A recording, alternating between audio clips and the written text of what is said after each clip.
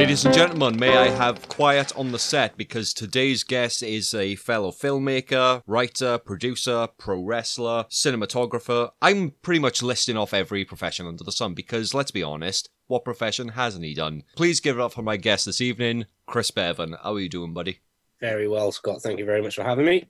You are very welcome. It's a pleasure to see you as always. And I gotta say, I'm loving the new haircut.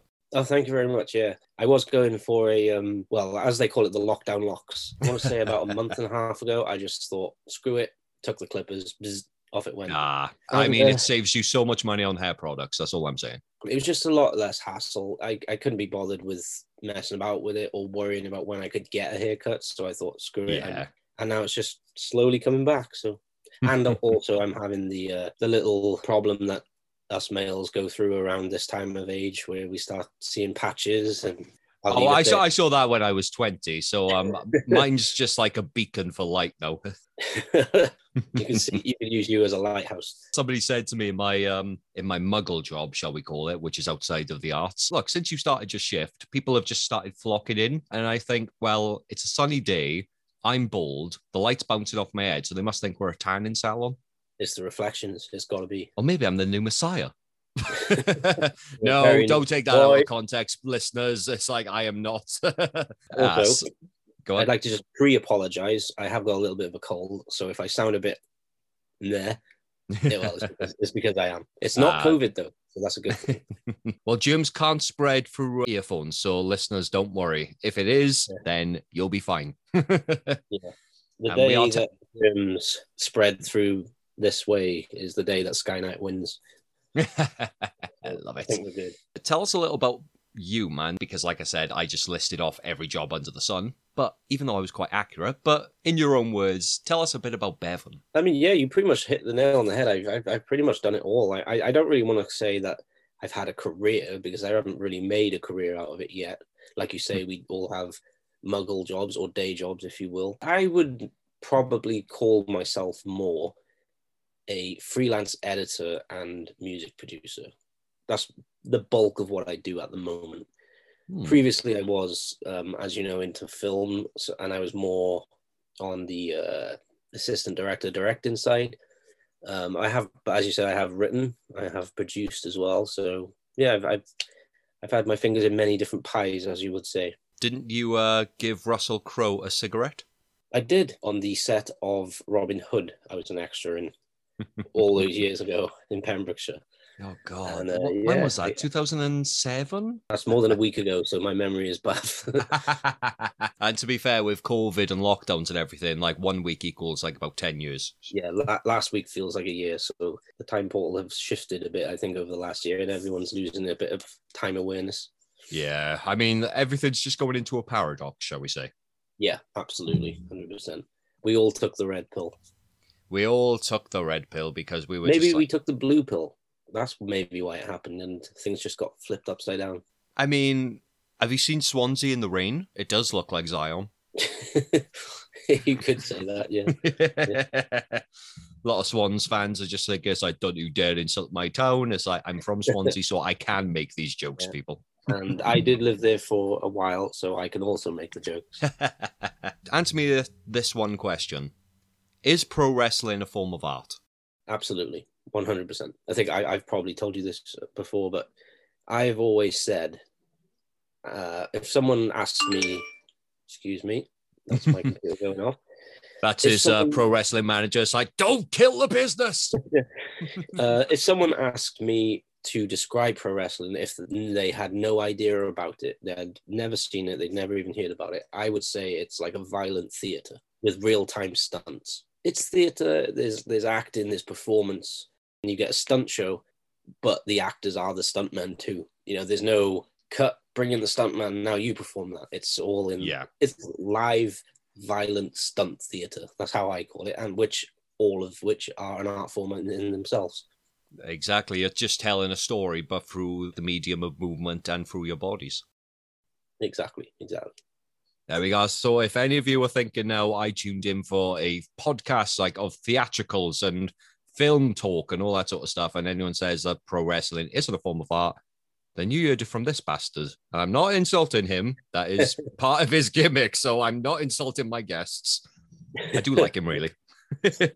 Before we do actually get into Reject or Recall's main portion of the show, Chris, I like to do a little round of Would You Rather. It's nothing intense, just a quick fire round of which one you'd rather have right now. Okay.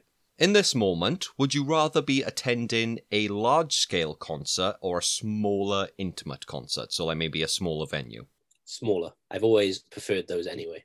I find you get more of a connection with the artist. Yeah. What would you say is the most memorable concert you've been to? Oof. Now you're asking. There's been many. Putting another job title under me, huh? I used to put on gigs with a group of friends in Cardiff when I lived there when I was in uni. I'd probably say a couple of those gigs that I personally was in charge of were the most memorable because you're in charge of it. It's ultimately your responsibility for everything to go right. Yeah. So in a sense, if you want to put it in film or theatre terms, you're kind of a director of the gig. Gigs run very much like film and theatre productions. You've got directors, you've got runners, you've got producers, you've got like band liaisons would be a second AD. It's very, everything is very running down the same road, but just on different paths. Which way do you rather prefer to travel, train or plane? Are we talking like a long distance or a short distance? Because if it's a shorter distance, I'm going to say car because I just I'd say like more in the terms of like long distance, like for holidays and stuff like that. Like to a different country. Yeah, I'd say so. Plane, definitely. Yeah. I like to get there as quick as I can. Yeah. That's fair. This is why Welsh Government needs to get on the teleportation route because that will cure so much travel sickness, in my opinion. Back to the Future or Indiana Jones? Back to the Future is my favorite film of all time. So I'd feel like I'd been cheating on myself if I didn't say Back to the Future. I'm very keen to see what the Back to the Future musical is going to be like. Me too. I think they were planning it for June of last year or July of last year, I think originally. Yes. Obviously, that didn't go ahead. So I don't know. I haven't seen any more updates about it. But I am very much excited to go to see it and to see how it goes. A curry or a Chinese takeaway? Ooh. Oh, now that's a difficult one. So you mean like as in Indian cuisine? Yeah. I'm probably going to have to say Chinese takeaway. Not so much because I prefer it, but more because Indian uses a lot of dairy and I'm lactose intolerant. So, of course. So when I do have an Indian, I have to make sure that the next day is clear of anything. So I can have a day bad stomach. But Chinese is usually not too much lactose or dairy, so we're good. But I'd say if I had to choose, it would be a Chinese just because of that reason. But I do love them both. Tea or coffee? Coffee, 100%. Nice. And last question, going back to wrestling roots, NXT or AEW? Now, if you would have asked me this 6 months ago, I would have said NXT because I don't tend to watch too much of the main roster, shall we say, like Raw, SmackDown, or anything like that. I would usually just watch NXT and NXT UK. But saying that, I found their products have gone downhill a bit. So I'd probably say AEW right now, even though I'm not big on them either. I would prefer them over NXT right now. They have a dinosaur that wrestles. I'm just going to leave that for any non-wrestling fans and listeners out there just thinking, what? Just look up Luchasaurus, then you'll understand. I was going to say, we're not even talking about Chris Jericho either. It's an actual dinosaur that wrestles. You just made the list! I haven't really watched wrestling properly since the pandemic. I found watching it without a crowd has seriously affected how I enjoy it, which I never expected. Yeah.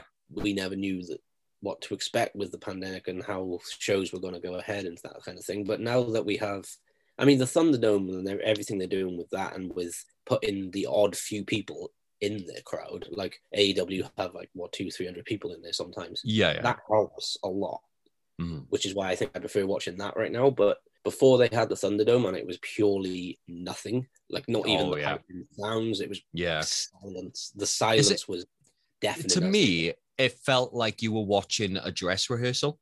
Yes, very much. Yeah, this feels like I'm crapping on the performers right now. No, of course. I don't mean it in this way, but it felt like because they didn't have a crowd, they didn't feel pressured enough to put on their best performance. Does that make sense? Mm-hmm.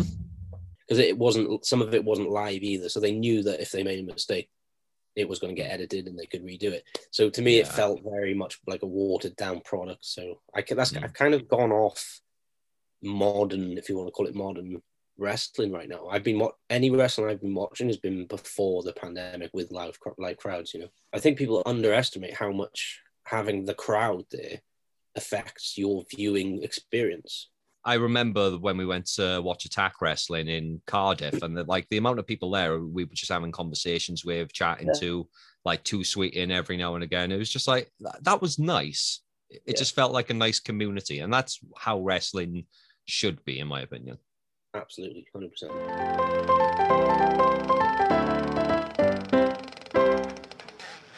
For those of you who are just tuning in for the very first time, I myself, your host, and my guest at this time, Chris Bevan, will be on a metaphorical audition panel. We will be deciding whether Chris's pet peeves get rejected or recalled from the industry. And of course, as we've stated, Chris, you have worked in various different forms within art and entertainment. What is the first thing that is auditioning for us, and why do you want to reject it so much?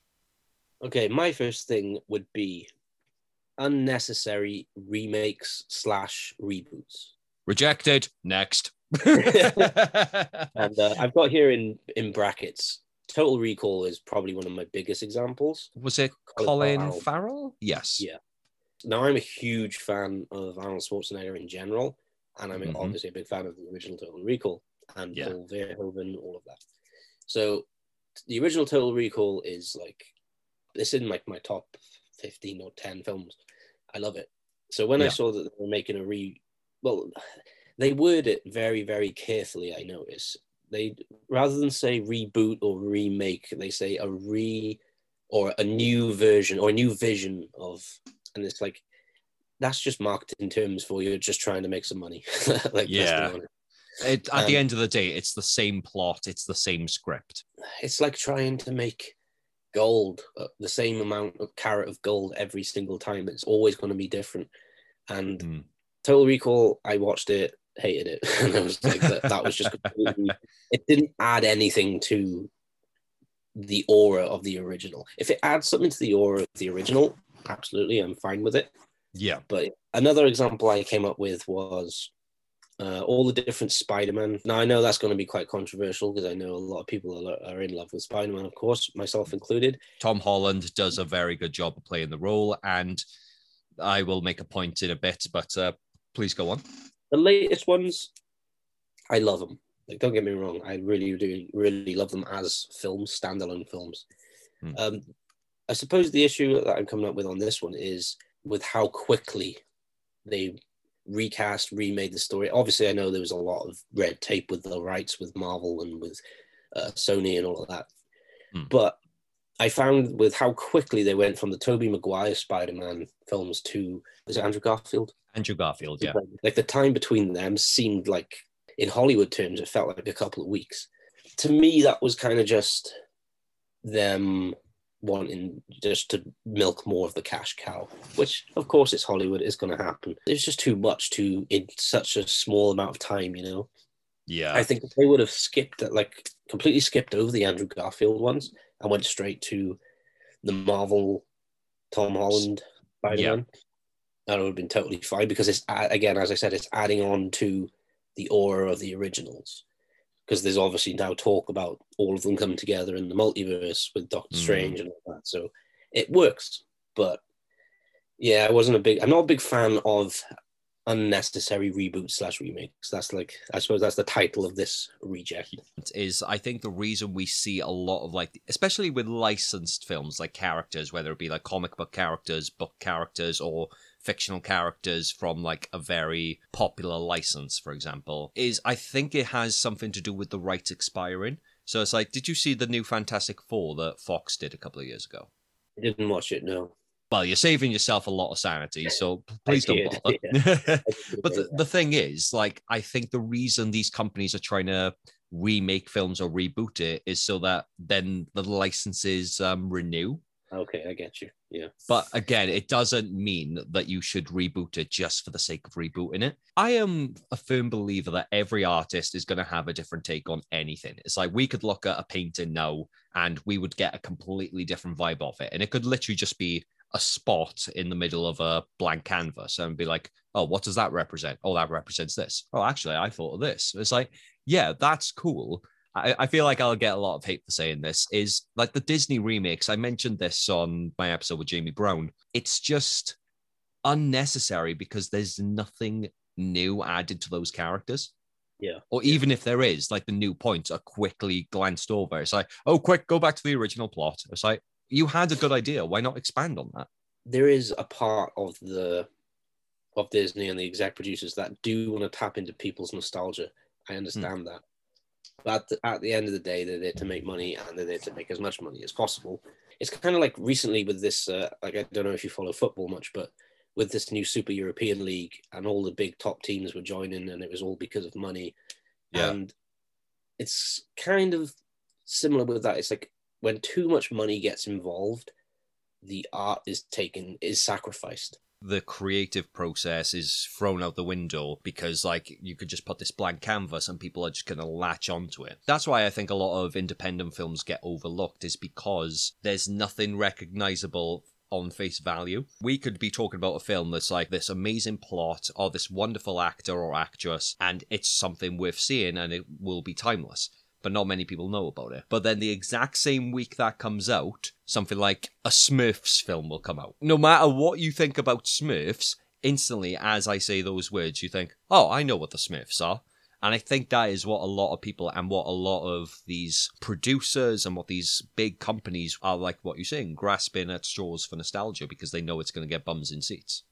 Take Batman and Joker, for example. There have been loads of different iterations of those characters, tackling different stances, different dynamics, and that is what I like. If you try and watch Michael Keaton's Batman with Tim Burton and Jack Nicholson, you get a very different vibe from Christopher Nolan's Dark Knight with Heath Ledger and Christian Bale. Yeah, definitely. On the flip side of the coin, Joker with Joaquin Phoenix. Obviously, I wouldn't call it a remake per se or a reboot. Well, this is a reboot, but it's another Joker film when there's been many films that have Joker in it. On the other side of what I've said, that to me is showing Joker in a completely different way. It's putting completely different stories, giving the character a different arc. I always said as well, if that film didn't have anything to do with the word Joker, Gotham City, Batman, or anything like that, Bruce Wayne, if none of that was in that film, that would still hold together as such a really amazing piece of art. Like the way it portrays mental health and all of that kind of thing. It just so happens that, you know, they wrote it around the Joker arc. Yeah, on the flip side, there are reboots that do work because they add to what a character or an arc can become, you know. Again, going back to the Jamie Brown episode, I mentioned about Vince Vaughn's 90s remake of Psycho. It's like, who in their right mind thought, you know what I need to do? I'm just quoting Jamie on this now. It's like, who in their right mind thought, I need to do a shot-for-shot remake of this all-time classic? And you know what would be perfect for Norman Bates? Vince Vaughn. Why are people going to flock to this? Because it's in color. Yeah. I honestly, because I was listening to that episode a few days ago, and when you were mentioning it, what popped straight into my head was actually maybe they knew what they were doing with that casting. Maybe they thought this casting of Vince Vaughn is so out there and crazy. People are going to turn up to see, holy crap, Vince Vaughn is doing this. Let's go see what he can do. That might have been the plan. That might have been the rhyme or wrong. Yeah, so that's a very good point. It's a good marketing strategy because it makes you go, "What? Really? I need to see this." It's like when they first cast Heath Ledger as Joker. If you remember, every media outlet, Heath Ledger, what? How that guy from 10 Things I Hate About You? Oh my God. Joker, come on. He's a teen heartthrob. And then look what happened. You know, so I find a lot of studios are relying on that as well now. Of going so out of the box with casting that people think come on, really? And then sometimes it turns into gold, sometimes it turns into crap. Yep. But, But give it a chance. Yeah. On the previous episodes that I did with Matthew Boole, he said about toxic fandoms. And that way, the people are just like instantly, they see an actor that they don't think is right for the role. They will try and boycott it or slander or even death threats. It's like, come on, guys. Really? You know what? I didn't have toxic fandoms on my list for reject, but I want to put it on there because I agree. Yeah, that's a bonus one. And it goes down with the unnecessary reboots and remakes. Like you said, if it's tackling something completely different, like what we said about Joaquin Phoenix's Joker film, absolutely fantastic, because it's tried doing something that hasn't been tackled before. Yeah. But when it's just a paint by numbers remake for the sake of being a remake and just think, oh, we're going to make money, we're just going to do this to sell toys or whatever and all that. Pointless rejects. This is a pointless reject, but it means so much to me, damn it. But that totally gets rejected. So if you are a filmmaker out there, it's okay to take a different approach to an already established piece of art or fiction, but think outside the box. Think of something new. My next one is more people that are actually involved in the industry, as in especially freelance. So people that aren't really involved in the industry, they might not get this too much. But as a freelance editor / filmmaker, if you will, / music producer, when clients' expectations are way too high and they expect it straight away, or they don't appreciate the time and effort it takes to make something that they want or is as good as they need, type of thing. I think that needs to go straight away.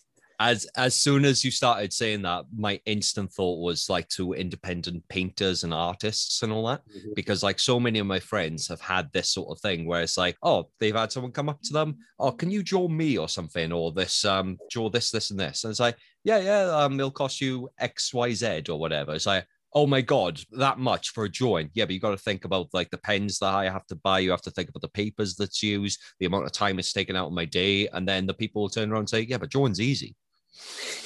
do it your fucking self, mate. Yeah, a good example. Obviously, I won't name names. A good example is I was working for I don't know what you'd call them. They're a company that advertises and markets campsites and for holidays, that kind of thing. Okay.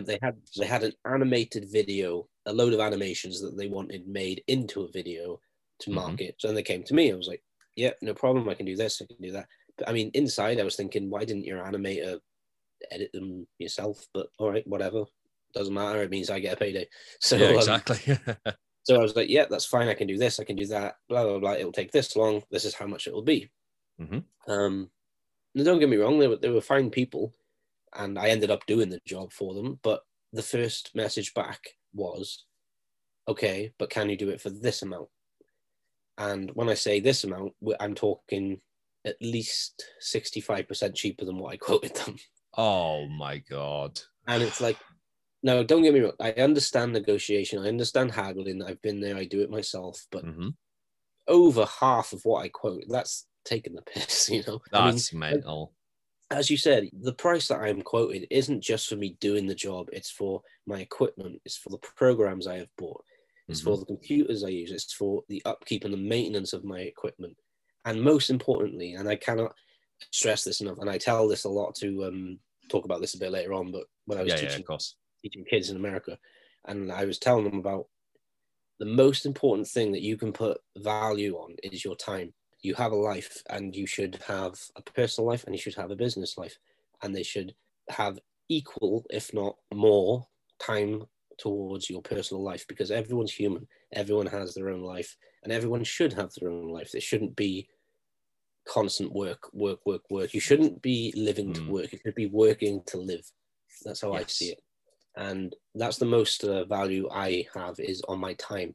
So I sent them back a very detailed spreadsheet about exactly how long each section would take, exactly what I'm doing, and how many minutes it would take, and how much it would cost per that minute. And I added it up, and it all came to pretty much exactly what I quoted them, which I think it was a couple of quid under. And I even said, if you're that thing about it, I will do it for that couple of quid under price. A couple of quid off compared to like what you say at 65% much cheaper. We're talking hundreds and hundreds of pounds. So, and it took a few days, but I did get a reply back. And to be fair to them, they were like, okay, yeah, that's fair enough. We did want to negotiate, but we understand now that you've made it clear, because these people, they'd never worked with anyone in this industry before. They'd never done video or photography or anything. They always relied on print and radio advertising. So it was their first time in the video and animation industry. They were just inexperienced, that's all it was. And they were expecting me to just be this person who would be like, I'll do it for this price. Oh, okay, well, but will you do it for this price 65% cheaper? And yeah, okay. And I'm like, no, that's not how it works. Yeah. Especially this isn't Facebook Marketplace where you could just haggle over like memorabilia. It's like, oh, you want 20 quid for that? Oh, I'll give you 10. All right. Exactly. Yeah. This isn't an industry where, like you said, you can't just, you can do it, but people shouldn't. You shouldn't. That's another thing. I suppose you could add it onto this one that can be rejected, is people working for free. Don't do it. It ruins the industry, especially freelance. It ruins the industry for everyone else. What about student films? Student films, they can come under a different umbrella.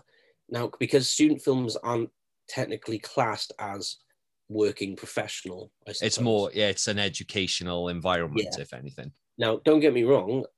In my student films, I made 2 of them, and I didn't pay my actors or crew a wage for what they were doing per se, but I paid for their travel. 2 of the actors had to stay overnight. I paid for their accommodation. I paid for the 3 meals a day for them, and there was a 5-day shoot. They were taken care of in that way. Whereas I have seen student productions where they haven't given them anything. Don't work for absolutely nothing. Oh, no. So if you are a student and you are being offered, say, I don't know, a week as a camera assistant, and they're not going to pay you, if you're not getting an actual wage, but they're willing to pay your accommodation and your travel fees and your food, that's fine. But still try and get paid for it, still try. Exactly.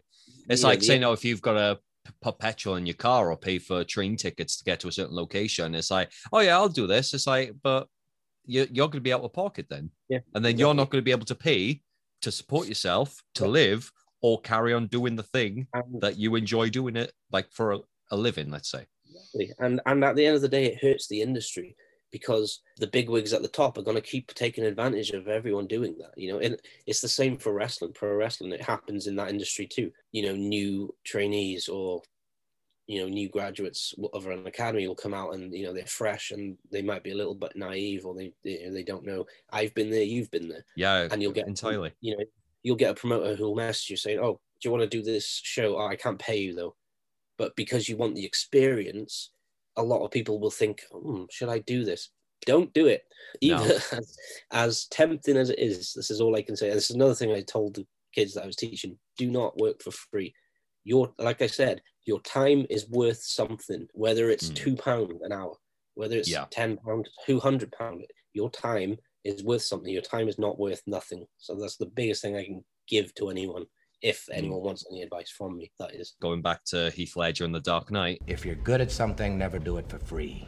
You got to think, if you're traveling 5 hours for a short film or a wrestling show or any sort of gig, and you're not even getting your petrol paid for, that's a red flag. And it goes back to the wage that a lot of people seem to think pays the bills, is exposure. Everyone thinks exposure pays your bills. You always get those messages. Oh, I can't pay you, but it'll be good exposure. You're telling me that I can afford to go to Disney World off exposure? How much exposure is a tin of beans? There's no cash value on exposure. And it's just classic taking advantage of message that a lot of students get, especially, is can't pay you, but you'll get a lot of exposure. It's like, as soon as you see that sentence, run away straight away. Yeah, again, don't be a wet blanket, as my best friend always says. Like, literally, your time is valuable. Don't be a mug. We won't pay you. You're doing it just for exposure. all this crap. Down the trapdoor. Goofy, hit me off. Bye-bye. Technically, that makes us 4 out of 2 because of like the bonus points. So, a couple of 2 on this one. Oh my God, I've Dave Meltzered it. It's a 7 out of 5. So, what is going to be the third point for us, Chris? What auditionee has walked into our audition room today, and what has it done that infuriates you and probably infuriates others? I'm going to say the idea that you need to have loads of qualifications, a big fancy degree, really expensive equipment to make not just a film, anything, whether it's a film, a play, piece of music, a painting. You don't need any of that. No. None at all. Elitist idea that you do need that needs to go out the window, because it's been proven many times, over and over and over, that none of that means crap. Yeah. When you think about some of the biggest filmmakers, for example, Christopher Nolan, he doesn't have a degree. He never went to film school. I think Spielberg went for half of his college degree, I think, and then dropped out because he was like, screw it, I'm just going to make films. Yeah. You don't need them. I will relate this perfectly from an actor's perspective, is the old traditional thing. If you don't go to drama college, you won't have a career. Yeah. But then people have this perception. It's like, oh, if I go to drama college, I'm going to be in the top 2%. I'm going to be hired by everyone. I'm never going to have to do anything else other than acting. It's like, no, that doesn't mean anything. I know loads of acting graduates who have come from RADA, Guildford, Royal Welsh, like the biggest drama institutions, who have done nothing. Absolutely. Be a working actor, be a working editor or anything that is that, but don't think that you can't do it because I haven't got the right equipment or qualifications. Yeah. I see so many people putting across the idea, you know, like, oh, I'd love to make this. I have an idea for a film and I'd love to make it. I don't have the cameras, or I don't have the editing equipment. It's like, these days, you can make a film on your phone.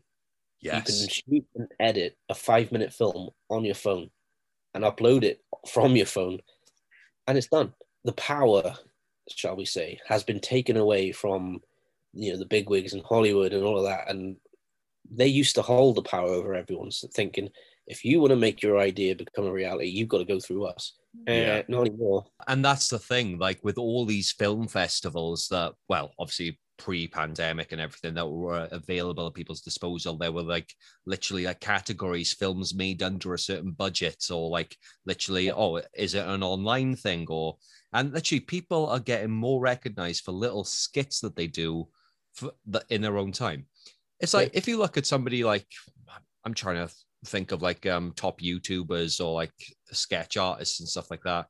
Do you think a lot of them have like degrees or? No, exactly. No, they do it because they enjoy it. Yeah. A good example I think I can think of off the top of my head is Ricky Tomlinson, who's in the Royal Family. Yes. He started acting, I think he was in his 40s or 50s.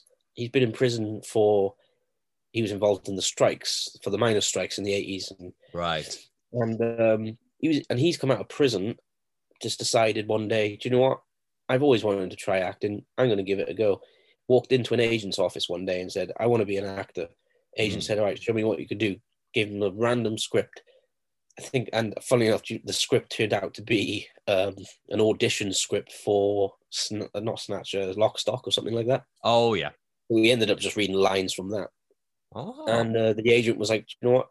Yeah, I'll take you on. And within, I think, 5 years, he was on the Royal Family.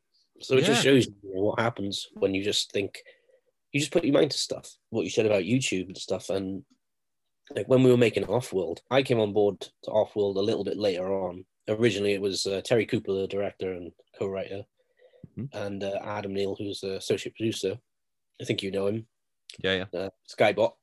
Yes. Originally, their plan was to make, I think, like a 10, 15 minute at the most short film that they were just going to put on YouTube. And like most films that are just put on YouTube, they're forgotten about. You know, they're just on there. You know, one might blow up and then might get viral. But that was their original plan. And the more they went through it, the more that they were talking about it, and the more people they brought on board, the more they thought, you know what, screw this. Let's just make a feature film. Like, what is actually stopping us? And you think about it, nothing is stopping you. If to do what you want to do, you've just got to push that a little bit harder. You've got to go beyond the boundaries that you have preconceptions in your mind of. I came on about a year into it once they'd done a lot of pre-production and they'd written a script. We were just getting into the Kickstarter campaign because that's how we funded it. And as soon as we started getting into the Kickstarter and we started really pushing the promotion of it, the marketing, we would go into all the Comic Cons and all of those type of things. We'd always have a booth somewhere with off-world stuff. We had the actors there in costume. Amy from Sticky into Newport. Yes. Give her a shout out. She made everything for Off-World, and they did, Amy and Stu, they did fantastic with it. So we had... Also prints a very nice Bastard Son t-shirt, I must say. Absolutely. She did my t-shirts too. Yeah, great. But yeah, we had props, we had costumes, we had everything that you would see in the film. So we were doing a hell of a job of promoting. And because of that, we had the press got involved. We had Wales Online talk to us. We had the Telegraph, many different online papers, and it became a thing. Like, once buzz starts, you can't really stop it, which is good. I think originally we asked for £2,500 because we knew if we didn't make what we asked for, we wouldn't get anything at all. Yeah. So we thought we'll put a low budget. So at least if we only just make it, at least we'll have $2,500 to do something with, and we ended up getting over 10,000, which is all because of how we just thought, no, we're not settling for a 10-minute short film that we're just going to put on YouTube. We're not settling for just a film that's just going to be forgotten. We want to make a feature-length sci-fi independent film made in Wales and get it in cinemas and get it out there. Yeah, and we've done it. And yeah, it's obviously because of everything that's happened with COVID and many different delays. Still not out yet, but we're so close. It hurts. It really does. It's like literally you're just reaching out and it's on the tips of your fingers, but it just keeps narrowly sliding away. And it's honestly so close that it is really painful inside to feel how close it is. But unfortunately, it's just one of those things, we've obviously got delayed because of COVID. Of course. The edit is done. We're literally just waiting for the sound mix to be done. But obviously, because our sound mixer couldn't go into the studio in London to mix the film because of COVID for basically a whole year, it's just been sat there on the shelf. And we've got distributors in the US who are going to distribute for us. And they've been so unbelievably supportive because of the delays, and they understand. They're in the same boat over there in America. Yeah, of course. It's not like it's just one thing associated with the UK. The whole world's on lockdown, people. Yeah. It's not as if we just sat here going, oh, do you know what? I can't be bothered to do Off-World today. I'm going to leave it for a year. It's like... No, of course not. It's like that with loads of films. Like you see like going on like Facebook and Twitter and all that. How many times do you see something for a film? Oh, this casting has been announced for this licensed film, or there's delays, or there's script writers that walk out, or this thing happens. And they've talked about remaking The Crow, which starred Brandon Lee, for donkey's years. Yeah, a long But time. there's always something that's just like someone leaves or something falls through, and that's just the way it works. Like there are going to be hurdles in this business. The first Spider-Man, that was in the works since like 1991 or something like that, and it was on the shelf until it came out, and it was always because they couldn't get the rights, or an actor wouldn't sign up, or a director left, or something like that. Peter Jackson with Lord of the Rings, like it took him years to even just find somebody who would let him make the film. They said, oh, we want you to do this. No, I'm not doing that. It's like, oh, well, we want this amount of films or this things. Or the more perseverance you have and the more it's a long haul as a filmmaker myself, how great is it to finally see something done? I find when you're involved with writing it too, just to see the words that you've written like a year or two and possibly even 10 years before as an idea, be on the screen and being spoken by actors that you had in mind doing it. Yeah. There's not many better feelings than that. I find it great. Me and my friend Mark, we have been talking about this idea for donkey's years. And it's basically like our version of the Defenders, like Daredevil, Luke Cage, Jessica Jones, all that sort of stuff, but a UK version of it. And we've had this idea for years. I've been talking about it since I graduated in 2015, 2014. And I'm just like, nothing's happened with it. because, like you say, life just gets in the way, things happen, and there's just like, oh, I want to do this. Oh, actually, we need to do that. But just because it hasn't happened doesn't mean it will never happen. Absolutely, 100%. Like another guy, Edgar Wright, he fought for Shaun of the Dead for, I think, over 10 years. It just so happens it was the perfect timing to do it when they did it. Yeah. Space was just about getting a bit of popularity, and so that was the perfect time for him. And who's the guy that made Clerks? Kevin Smith. Kevin Smith. He's another one who, if you want to say, he's made like commercial films, but I still count him as an independent director because he doesn't waver on anything. If he goes into a studio, a big studio, say Universal, for example, with a script and an idea, and says, "This is what I want to make. This is how much it's going to cost. This is my terms." Yeah. Off he goes. He doesn't take any. He doesn't waver on any terms. He says, "This is the way we're making it, or we're not making it at all." And I love him for that. If any of you have seen the film Clerks, or if you haven't, I should say, go watch it. It's a great film and a black and white film. Do you know why it was filmed in black and white? I'm sure I've heard, but you're gonna have to remind me. It was basically because like they could only film in the shop when it was closed during the nighttime. So like if it was done in it wouldn't make any sense. So, and obviously it was a lot cheaper to film on a black and white camera. Yeah. But again, he worked around it. Yeah, exactly. And there's ways around it. And it added to the whole vibe of the film. Yeah, definitely. And like going on to that with Offworld, like there was many things we had to change up on the fly because we realized just, this just isn't going to work. So we'd have to write the script around that, you know? Yeah, definitely.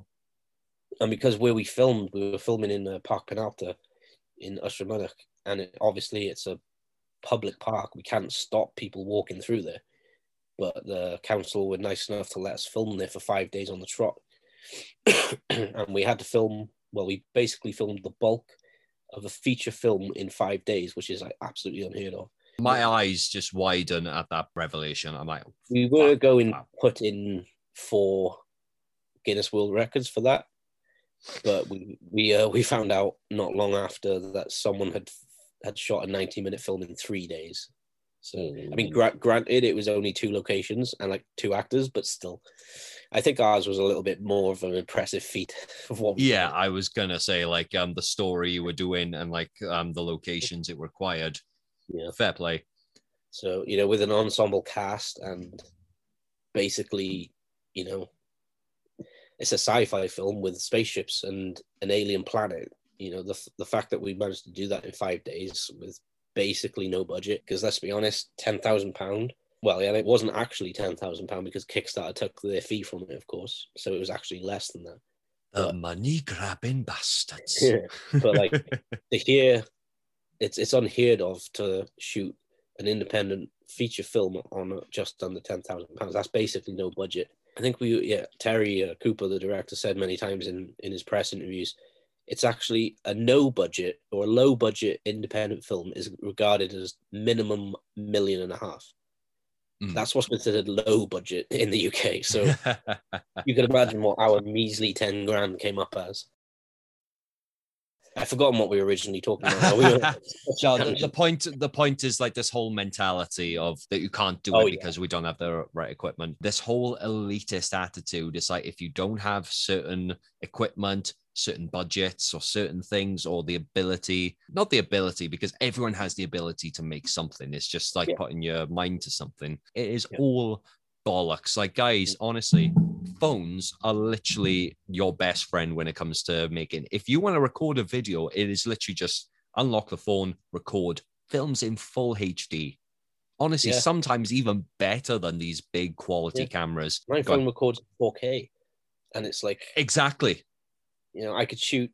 I mean, I think it only does like 3 minutes at a time, but you can do many different takes of that. And I can shoot a 10-minute 4K film on my phone and edit it and upload it within probably 10 hours. Exactly. Which is crazy when you think about it.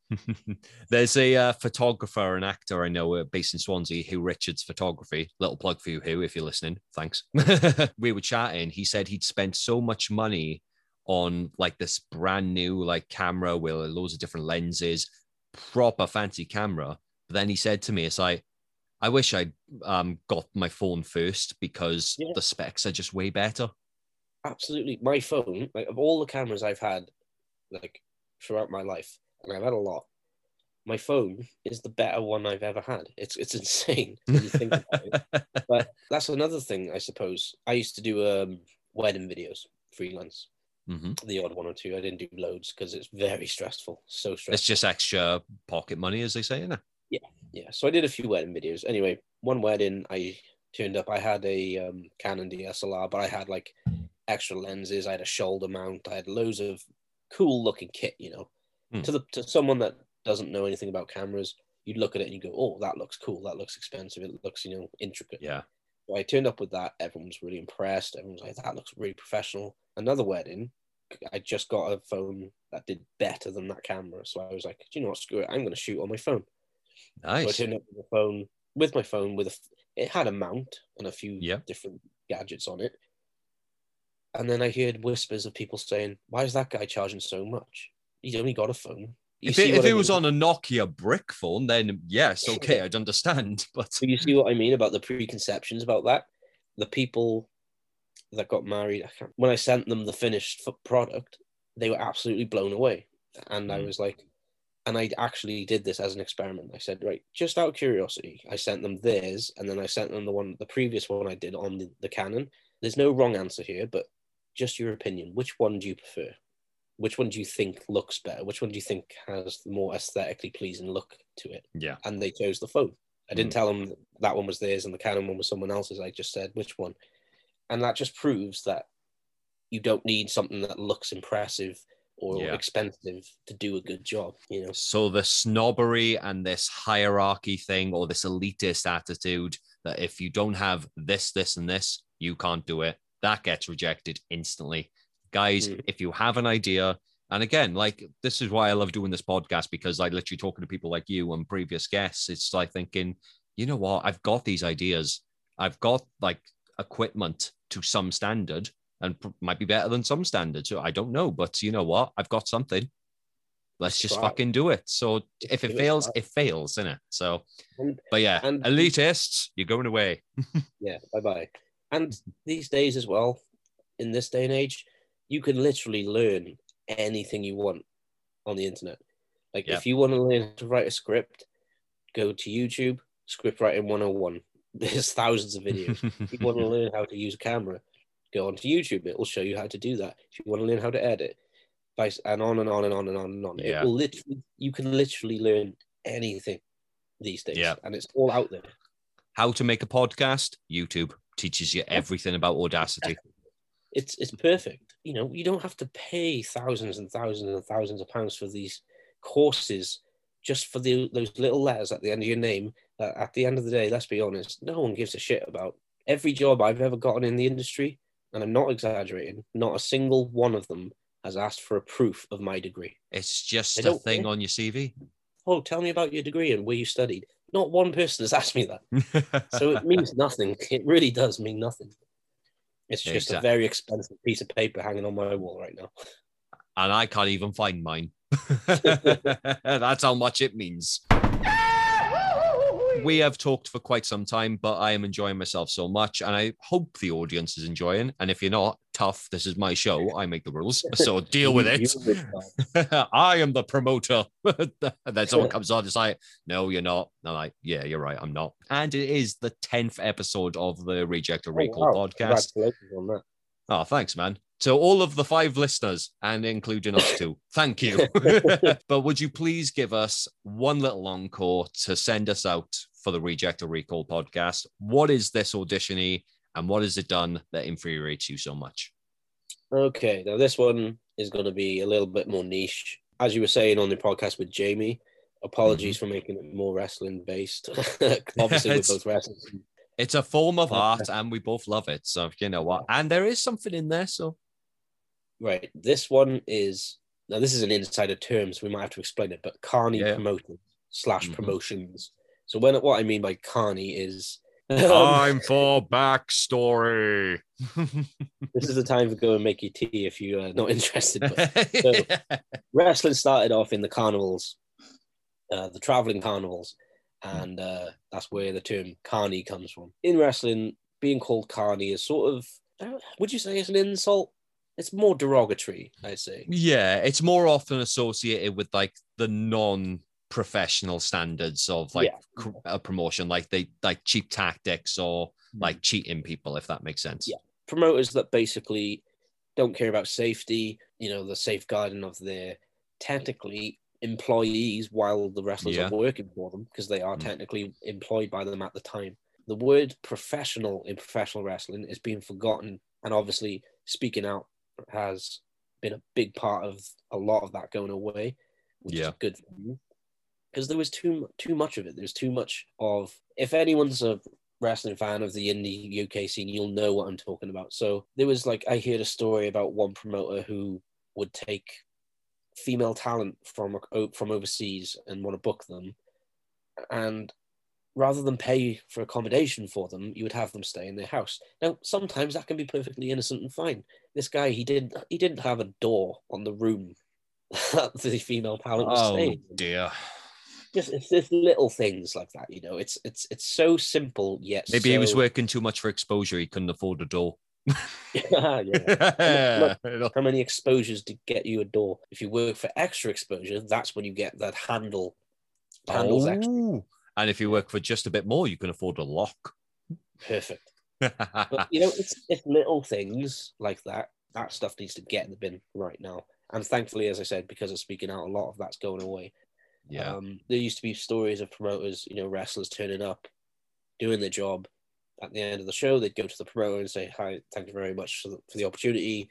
Mm-hmm. Can I have my pay, please?" And they'd say, "I'll sort you out later." Yeah. Or, "I haven't got it right now. Can I PayPal it?" And it's like, oh God, little things like that. Or like when you're just crossing the bridge, when you had to pay the toll to get into Wales, and then that toll wasn't included in the pay package. Yeah. We're not bitter about that at all, are we, Chris? And then, was it a few weeks later they scrapped the toll, something like that? Yeah, something like that. If only the show had got pushed back, we might have been all right. Yeah. Independent wrestling promotions think or try to be WWE. Yeah. You get too many wannabe Vince McMahons these days. There was one recently that was, like, again, if you're into the UK wrestling scene, you'll know about it, yeah. He tried to do this big thing. Like, I was involved in it. He hired me to do his music for all of his wrestlers. I was asked to be a wrestler on it, so... Yeah, he was trying to be Vince McMahon, and shit hit the fan, and we all know what happened there. But that's what people need to realize. You are not going to be Vince McMahon. There's only one Vince McMahon. You can love him, you can hate him. He's Vince McMahon. You're never going to be him. Yeah. So I don't understand, why do so many people want to be the next Vince McMahon or the next Triple H or the next Shawn Michaels, whatever. I don't want to be the next so-and-so. I want to be the first me. That's the way you should look at it. Yeah, you could take inspiration from things. It's like anything. Like if you're an actor, like instead of saying you want to be the next Tom Hardy or the next Johnny Depp, or like you say directors, I want to be the next Spielberg, or I don't know, Tim Burton, or I'm just pulling names out, but be the first you. Exactly, yeah. You can be the person that the next generation want to say, I want to be the next Scott Christie or the next Chris Bevan or whatever, There is a happy medium in professionalism in wrestling, I find, and there's either not enough of it or they're trying too hard and then it goes kaput. Yeah. And the whole carny unprofessionalism thing, as I said, thankfully, it's slowly starting to burn out now, but it's not happening fast enough. I think it needs to go way faster. Of course, especially with like all these promotions that don't look like they're going to be opening up, even like honest promotions and stuff like that. New promotions that were scheduled to start up, but unfortunately were postponed because of COVID.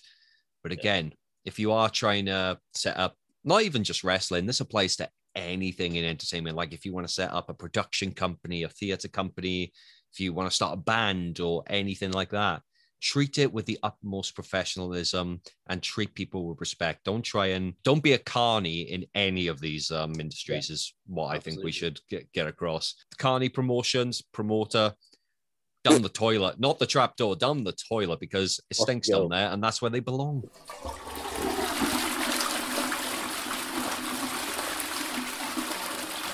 Maybe that should be the title of this episode. Don't be a carny. Don't be a carny, yes. Chris Bevan, freelance editor, musician, pro wrestler. Top tip, don't be a carny. Don't be a carny. Don't be a carny. That brings us to the end of episode 10 of the Reject or Recall podcast. Chris, it has been absolutely lovely chatting to you. Just great catching up and just being able to talk about so many different things that we're passionate about, bud. Yeah, it's been great. And I didn't realize until you said that it's the 10th episode, and I'm very honored to have been in the 10th. People, this is something special for me because like me and Chris have worked together both as wrestlers, and I consider him a really good friend. So honestly, he's one to look out for. By the way, his wrestling merch is very nice if you want a t-shirt. Very much. Talking about merch and all these other links, Chris, before we finish off, could you please give us a little insight of where our lovely audience can find you on social media, any projects you're associated with, of course, like you mentioned, Off-World. This is your time to plug, man. So anything you want to plug, here's your promo. Strap yourselves in because it's going to be a long one. I've got a lot. Right, we're on episode 15 now, so... Yeah, I'm still going. Me personally, if you want to see anything to do with my production company, you can find it on CB Media. If you want to search anything I've done as a wrestler, you can see me on Instagram, Bevan Bastard Son _PW. My Twitter is at Bevan Bastard Son. And Off-World, you can find it on Facebook, facebook.com/offworldfilm. And everything to do with Off-World is on there. And I will leave all the links on our social media pages at Reject or Recall. You can find us on Twitter, Instagram, and Facebook. Literally just type in Reject or Recall. It'll come up, and it's just a painted version of me by Fionn Drakely. Thank you for that. Lovely.